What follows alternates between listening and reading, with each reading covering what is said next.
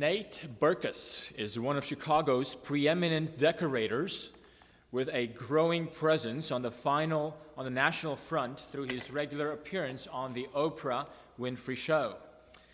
In 2005, he wrote his first book entitled Home Rules: Transform the place you live into a place you love. Now, the idea behind the book is that your home should be a reflection of who you are. The point of the book is pretty simple. You should design your house and arrange your house in order to reflect your personality. And we all put up family pictures. We choose certain colors that we like. We prefer certain furniture that suits our needs and our preferences. We like our home to be a reflection of who we are, what we like and what we don't like. Friends, if that idea is desirable for our lives on earth, for our earthly homes, how much more is that aspiration true of God's house? Does God have certain ways He wants His house to be like? How do we think about God's house? Just a few years ago, our church did a pretty extensive work of renovation so that it would look pretty to us and to our visitors. I wonder how much we think about God's house needing to reflect His personality. And do we just do it so that we like it, as if it's our house? Well, from the very beginning, when God called Moses to build a sanctuary, God had very specific instructions about how to design the tabernacle, what materials to use in order to build it, and how to furnish it. We have that story described in the latter part of Exodus. God's earthly house was to reflect God's nature and the tabernacle in heaven. Later, the tabernacle was replaced by the temple when David built a new house for God. And when we come to the New Testament, we see something very different. God's house is no longer just an edifice, but it's a people. First in Christ Jesus. God's first dwelling in the New Testament is manifested through Christ. But then, as after His ascension to the Father, God's house on earth was made manifest through His people, the people whom God redeemed through the blood of Jesus. Yes, in the New Testament, the church is described as God's household. Now, if we earthly creatures desire to have homes that reflect who we are, how much more do we think God desires for His house, for His household, to reflect who He is? Well, it's to this end that God has given us specific instructions about how to conduct our lives together in the church so that we would reflect His character and His nature. While the entire Bible is given and written for this purpose specifically, the book of 1 Timothy presents to us instructions about how to manage and how to conduct ourselves in God's house. Today we begin a new series of sermons on the letter of 1 Timothy. And the title of the series will be God's House, God's Rules.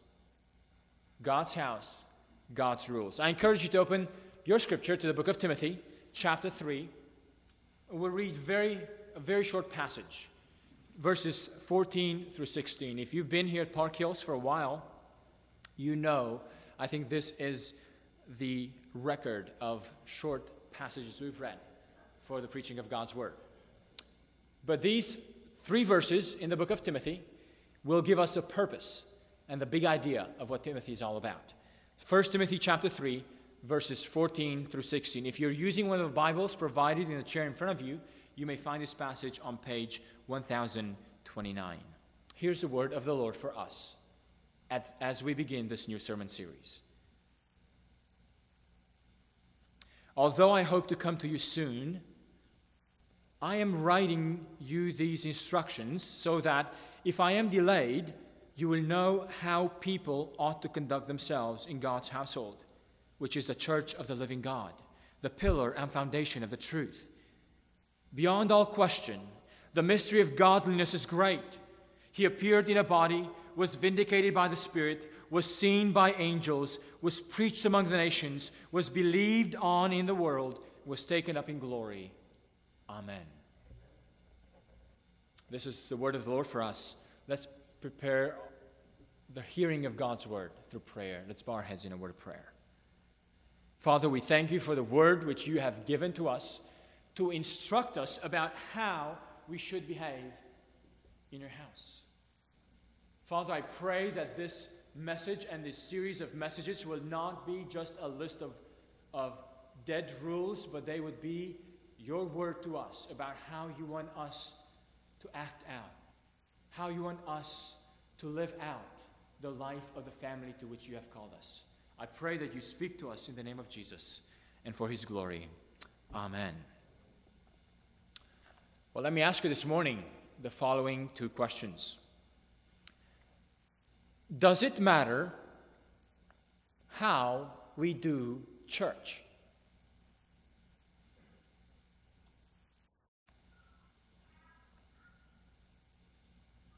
Does it matter if we do church?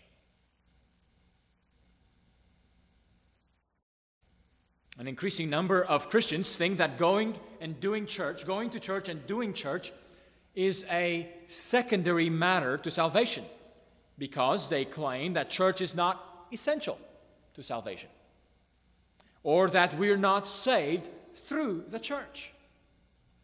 While it is true that we are not saved through the church, it is incorrect to conclude that church is not important or that it is a secondary matter or that it is a matter of preference.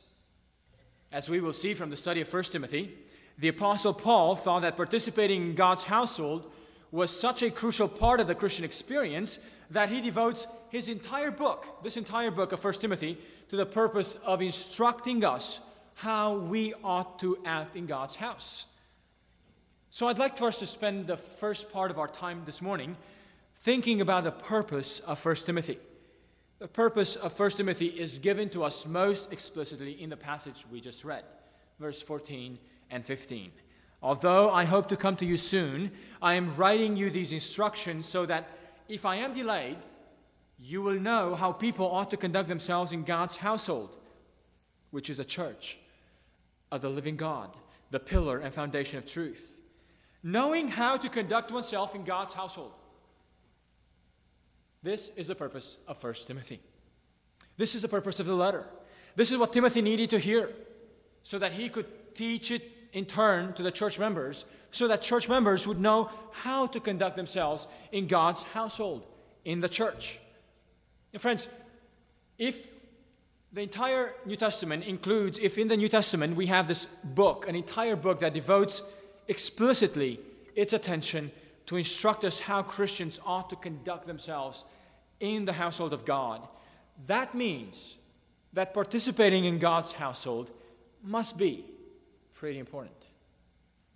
Actually, the Bible tells us that participating in God's household is not the means of salvation, but it's the result of salvation. Participating in God's household is not the means of salvation, but the result of salvation. One of the ways our salvation is described in Galatians chapter 4, verse 5, is by using the picture of adoption. When we are saved, we are adopted into his family. Now, there could be many reasons why some Christians refuse to live their lives in a community with other Christians.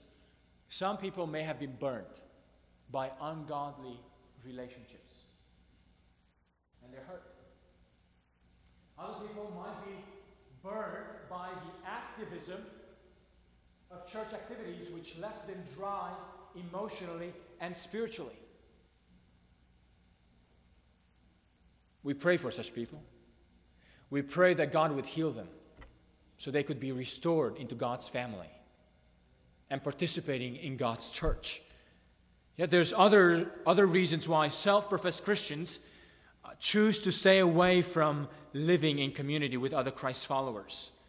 Individualism, isolationism, independence, non-commitment, or the rejection of accountability. All these and many others like them should be taken very seriously. Such people may have a distorted view of the gospel and of the nature of salvation. Friends, God saves us personally, but He saves us into a family, into His family. So to reject belonging to God's family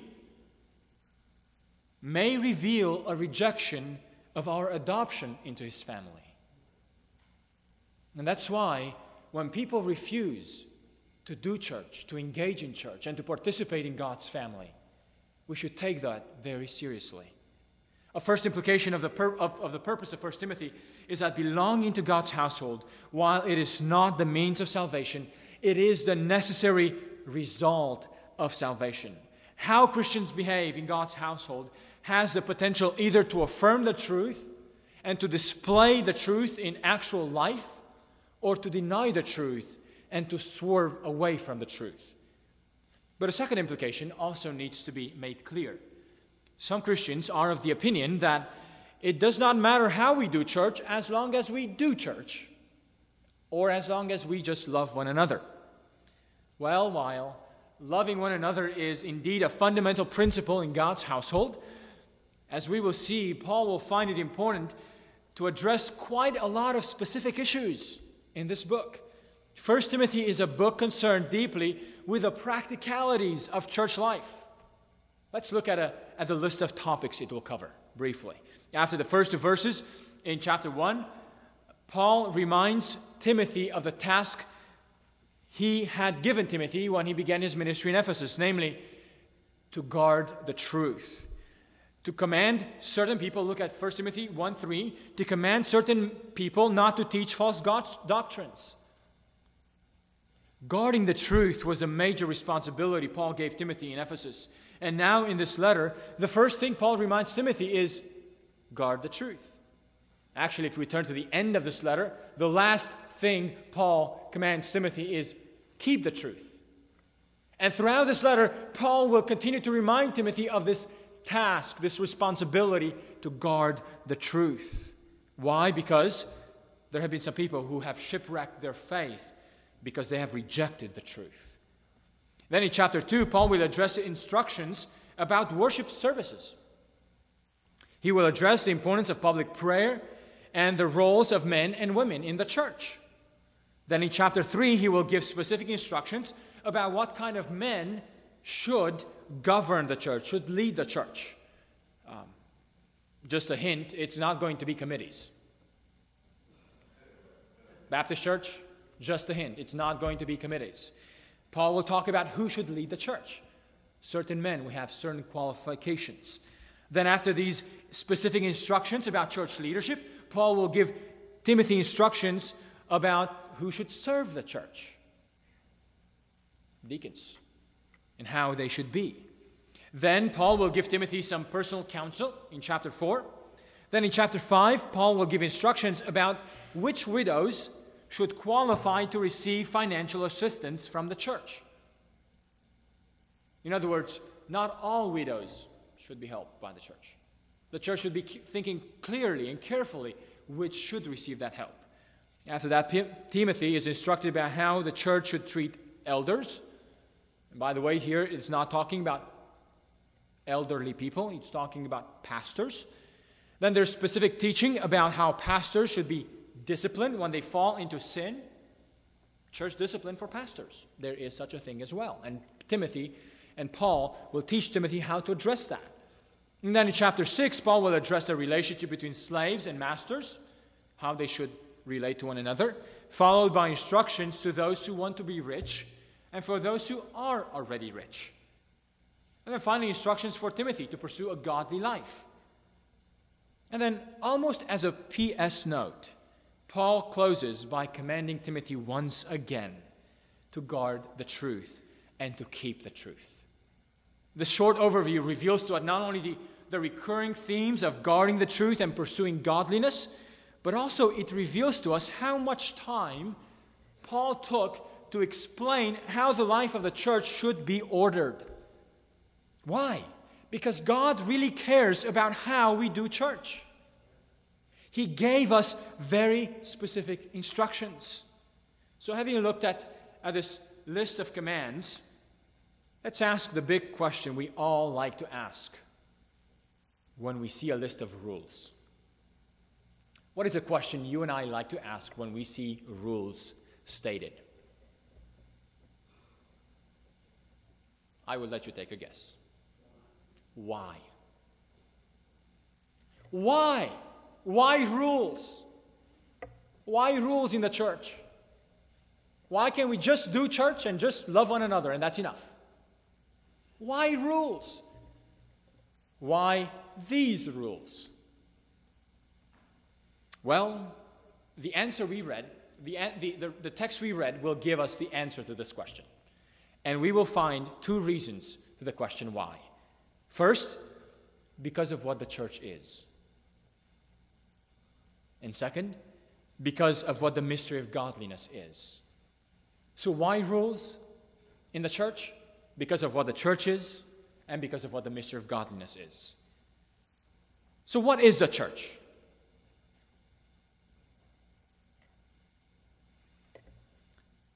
In the passage we read, Paul gives us 4 images. I'd like for us to go through them. First of all, in verse 15, it says, it is the house of God. The church is the house of God. Now think for a moment about your house or about your apartment. It doesn't matter if you own it or rent it. It is a place where you live. Or think about your family. Who makes the rules in your house? If you're the parents, you do. Because it's your house and it's your family. If you're the child or the adolescent, who makes the rules in your house?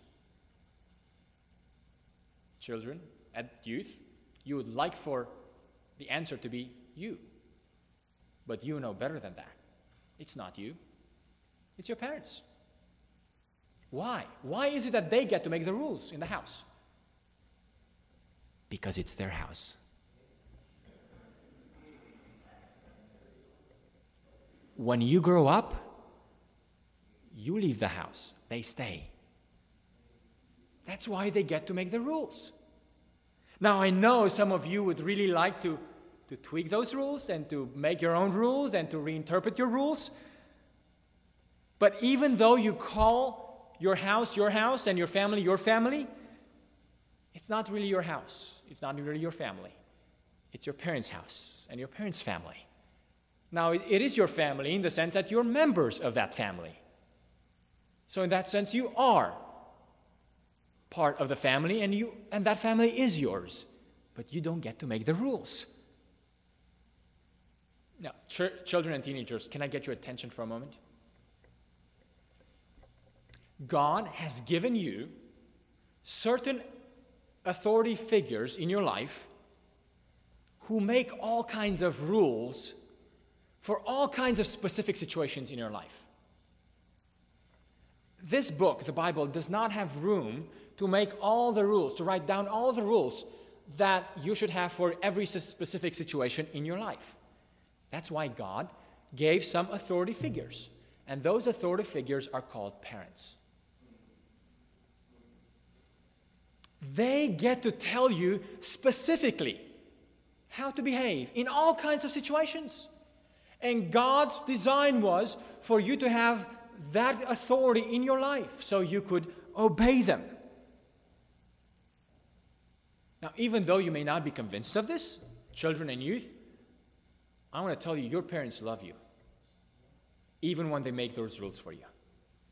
They do it out of love for you. They do it because they want the best for you.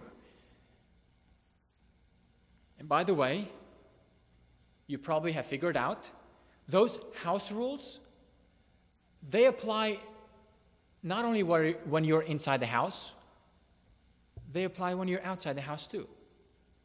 So house rules are more like family rules. That means that house rules are not about rules about the house. They're rules about the family. Children and teenagers, you honor God by obeying your parents in all the house rules they make. Now, parents, I know that you're really glad that I took time to speak to your children and youth and to apply this to them this morning. But now I need your attention. Parents and grandparents. 1 Timothy 3:14 and 15 describe the church as God's house and us as his children. We are members of God's family, but we don't make the rules. Parents, just as we ask our children to obey the rules of the house, of our house, the rules that we make, God is asking us to obey the house rules that he makes. And just like children or teenagers in a family would often like to make their own rules or to contribute to the rules of the house or to reinterpret the rules in order to satisfy them, oftentimes the church has tried to make its own rules or to reinterpret God's rules in order to satisfy its members or in order to attract more people into the family or in order to come across more friendly to society. But God, as a loving Father, he is the owner of the house. And he reminds us how we should conduct ourselves in his household. Now, in the Greek language, the meaning of the word house is also family or household. And it is these latter meanings that are primary whenever we see the phrase God's house. God's house in the New Testament does not refer to the building. God's house refers to God's household, God's family. The Christian life is a family life. And Paul uses family language to describe his relationship to Timothy. Look in 1 Timothy chapter 1, verse 2. To Timothy, my true son in the faith. Do you hear that familiar tone? My true son in the faith. Following Christ, dear friends, turns strangers into family members. Following Christ turns strangers into family members. So doing church is about doing family life, doing God's family life. My dear friend, let me ask you, do you ever think about those who are younger than you, whether younger in age or younger in the faith, as possibly being your children in the faith? Or do you just say, hey, I live my life, I've had my children, I just want to sit around and enjoy my retirement? Friends, the Christian life is family life. Every member of the family of the church is a member of our family, of God's family. The second picture that we see in the way Paul describes the church is not only in the household of God, but the second picture is the church of the living God. Now, the Greek word for church here is ekklesia, which means more like gathering or assembly. We most often translate this word as the church, but we must be very careful not to assume here again the physical building, but the people who assemble and who live their lives together. So God's household is comprised of those who gather, those who assemble. Now, this is a critical emphasis because there are people who think that church is either a building or that church is somehow a spiritual reality out there without a concrete, actual manifestation. They think of the latter as a universal church. But both ideas of the church as simply being either a building or just some spiritual reality alone, both of these are unbiblical understandings of the term church. To belong to God's household means we belong to the gathering of his saints. In Romania, where I grew up, Christians often referred to the church by using another name. The gathering. So people would not say, how is church today? People would say, how is the gathering today? They didn't say they belong to the church. They belong to the gathering. Because that's the idea about the church. The church is not just a group of people out there who have some names on a roster, but who never do life together. The church is the gathering, the assembly of the living God. The third picture and the fourth picture that we see about the church is the pillar and the foundation of truth. The pillar sustains an edifice.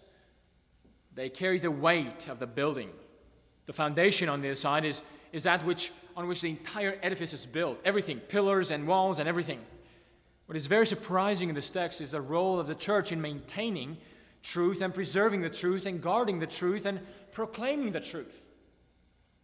These two images tell us that the church is not just a social club where I get to meet with other people. The church is not just a place where I get help. The church is not just a place that is supposed to make me happy. The church is the foundation and the pillar of truth. There's more at stake in the existence of the church than my own needs, than my own felt needs. The church is to cater not to my felt needs, but to cater to the truth. That is why one of the greatest tasks of the church is to guard the truth. The church is called to guard the truth in two primary ways. First of all, by making sure that its teachings remain pure and faithful to God's revelation. Let me pause here for a moment. The most important thing today that most people consider when they visit other churches is typically how good the music is, how nice the people are, how nice the building is, what kind of programs they have.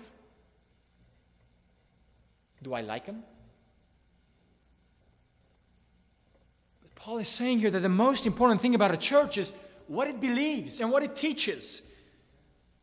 So instead of looking just at what kind of things they have, what kind of programs they have, what kind of building they have, what kind of people they have, the first thing we should ask is what kind of teaching they have.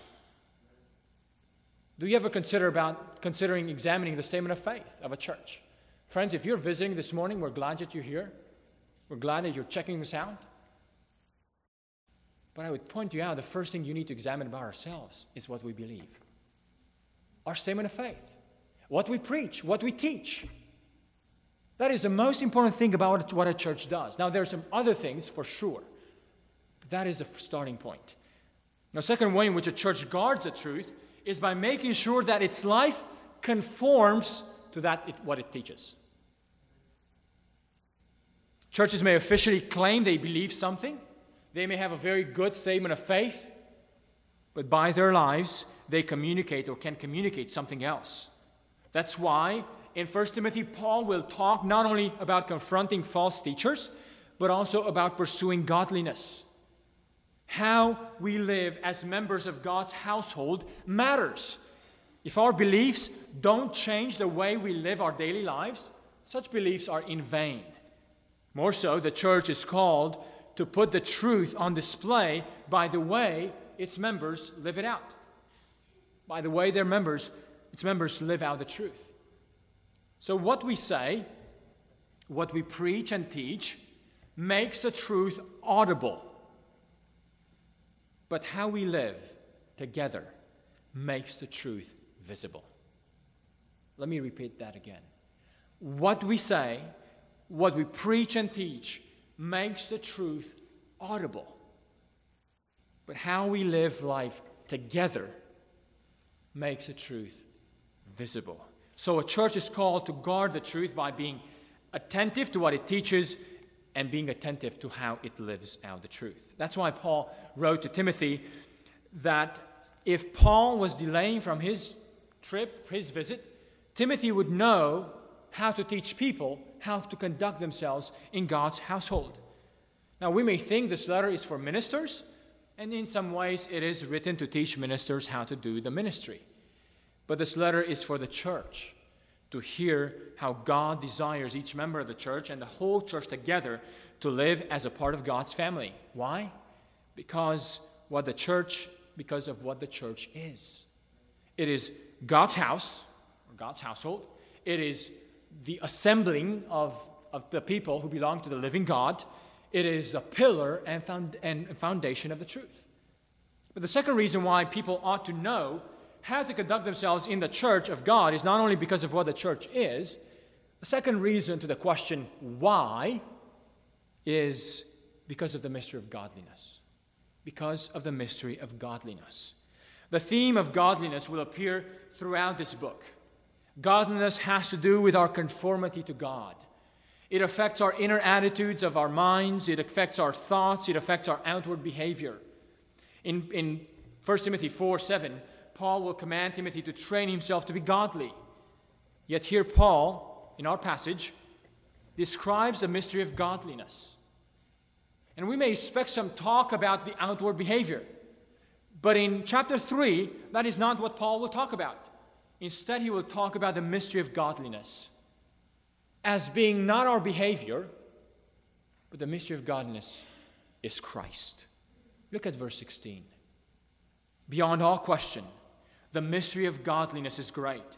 He appeared in a body, was vindicated by the Spirit, was seen by angels, was preached among the nations, was believed on in the world, was taken up in glory. Friends, just in a few lines, we have the message of Christ summarized for us.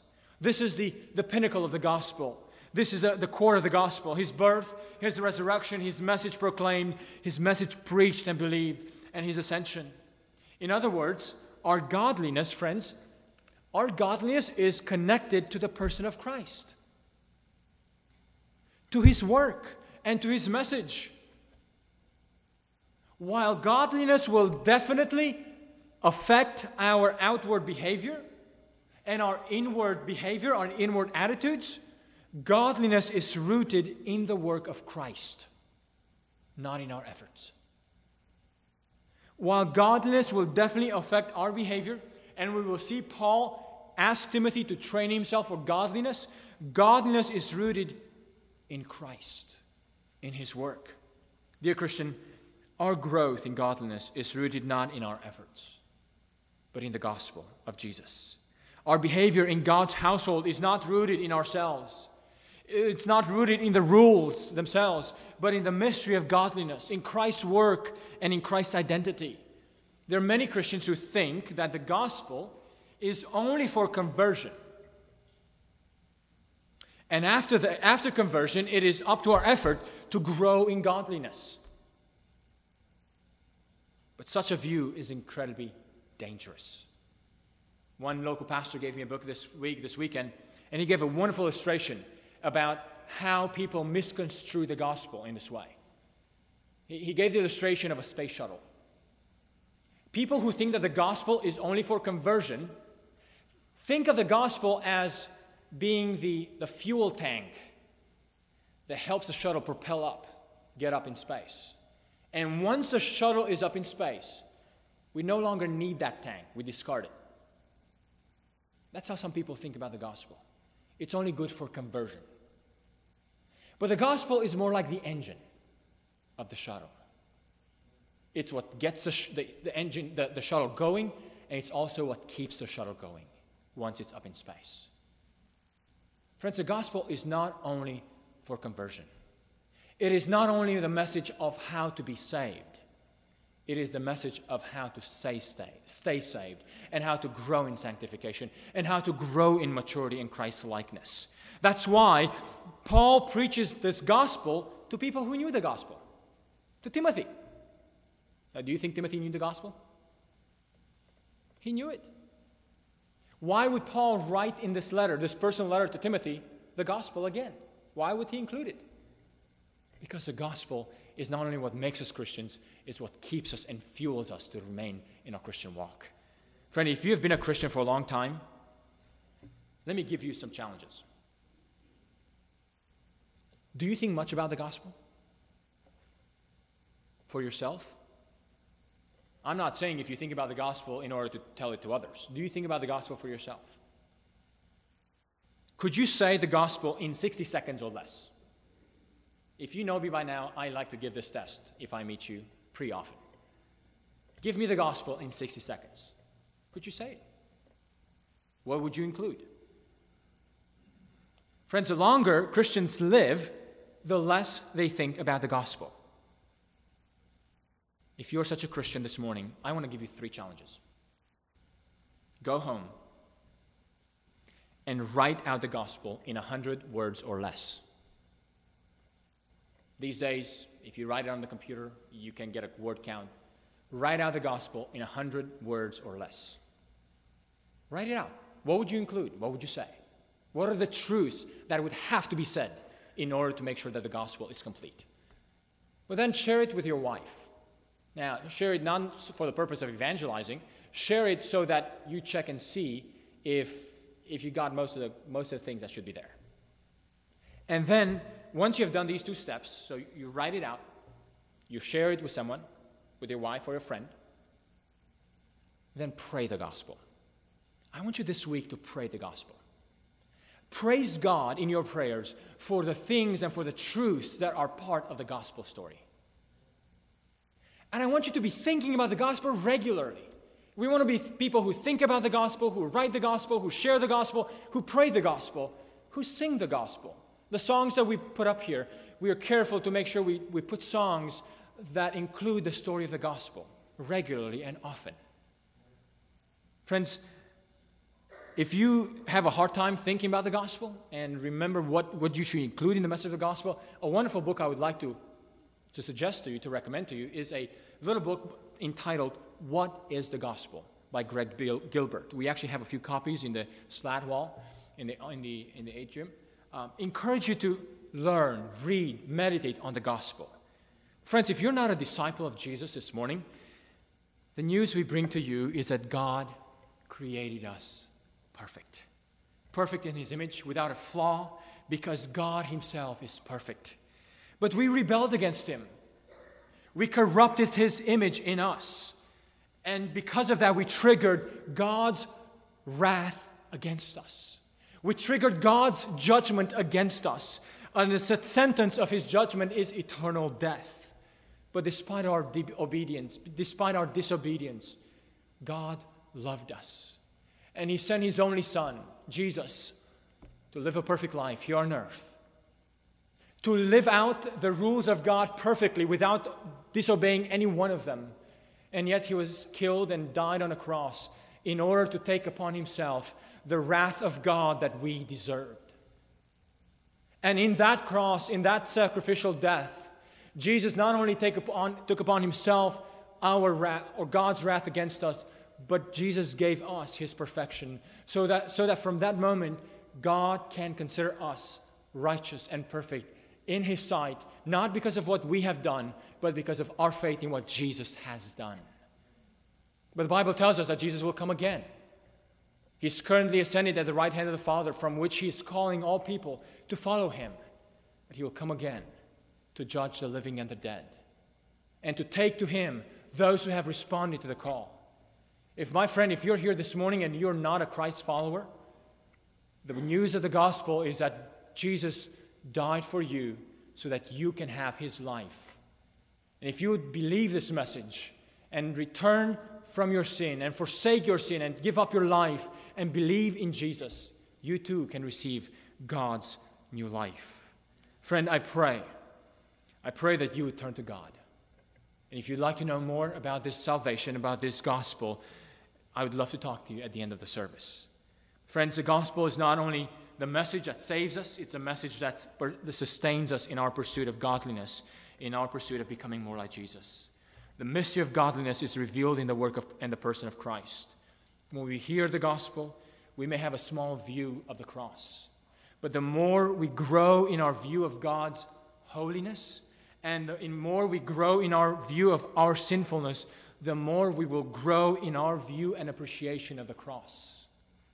And the more we will grow in our response to Christ through repentance and faith.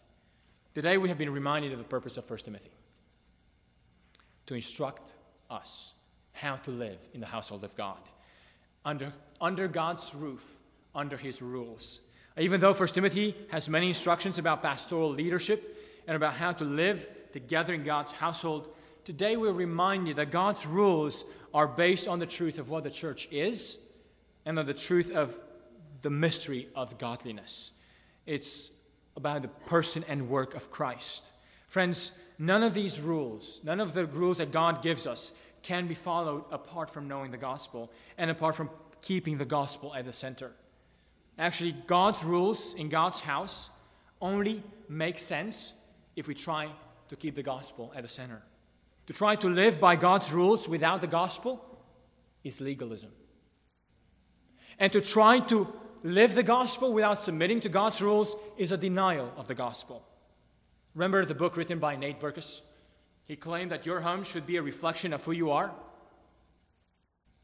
Well, that is what God desires from his own household. God's rules are there in order to teach us how to reflect his nature and character, so that the church could be a visible display of the gospel to all people. May that be true of Park Hills Baptist Church as we embark on this study. Let us pray.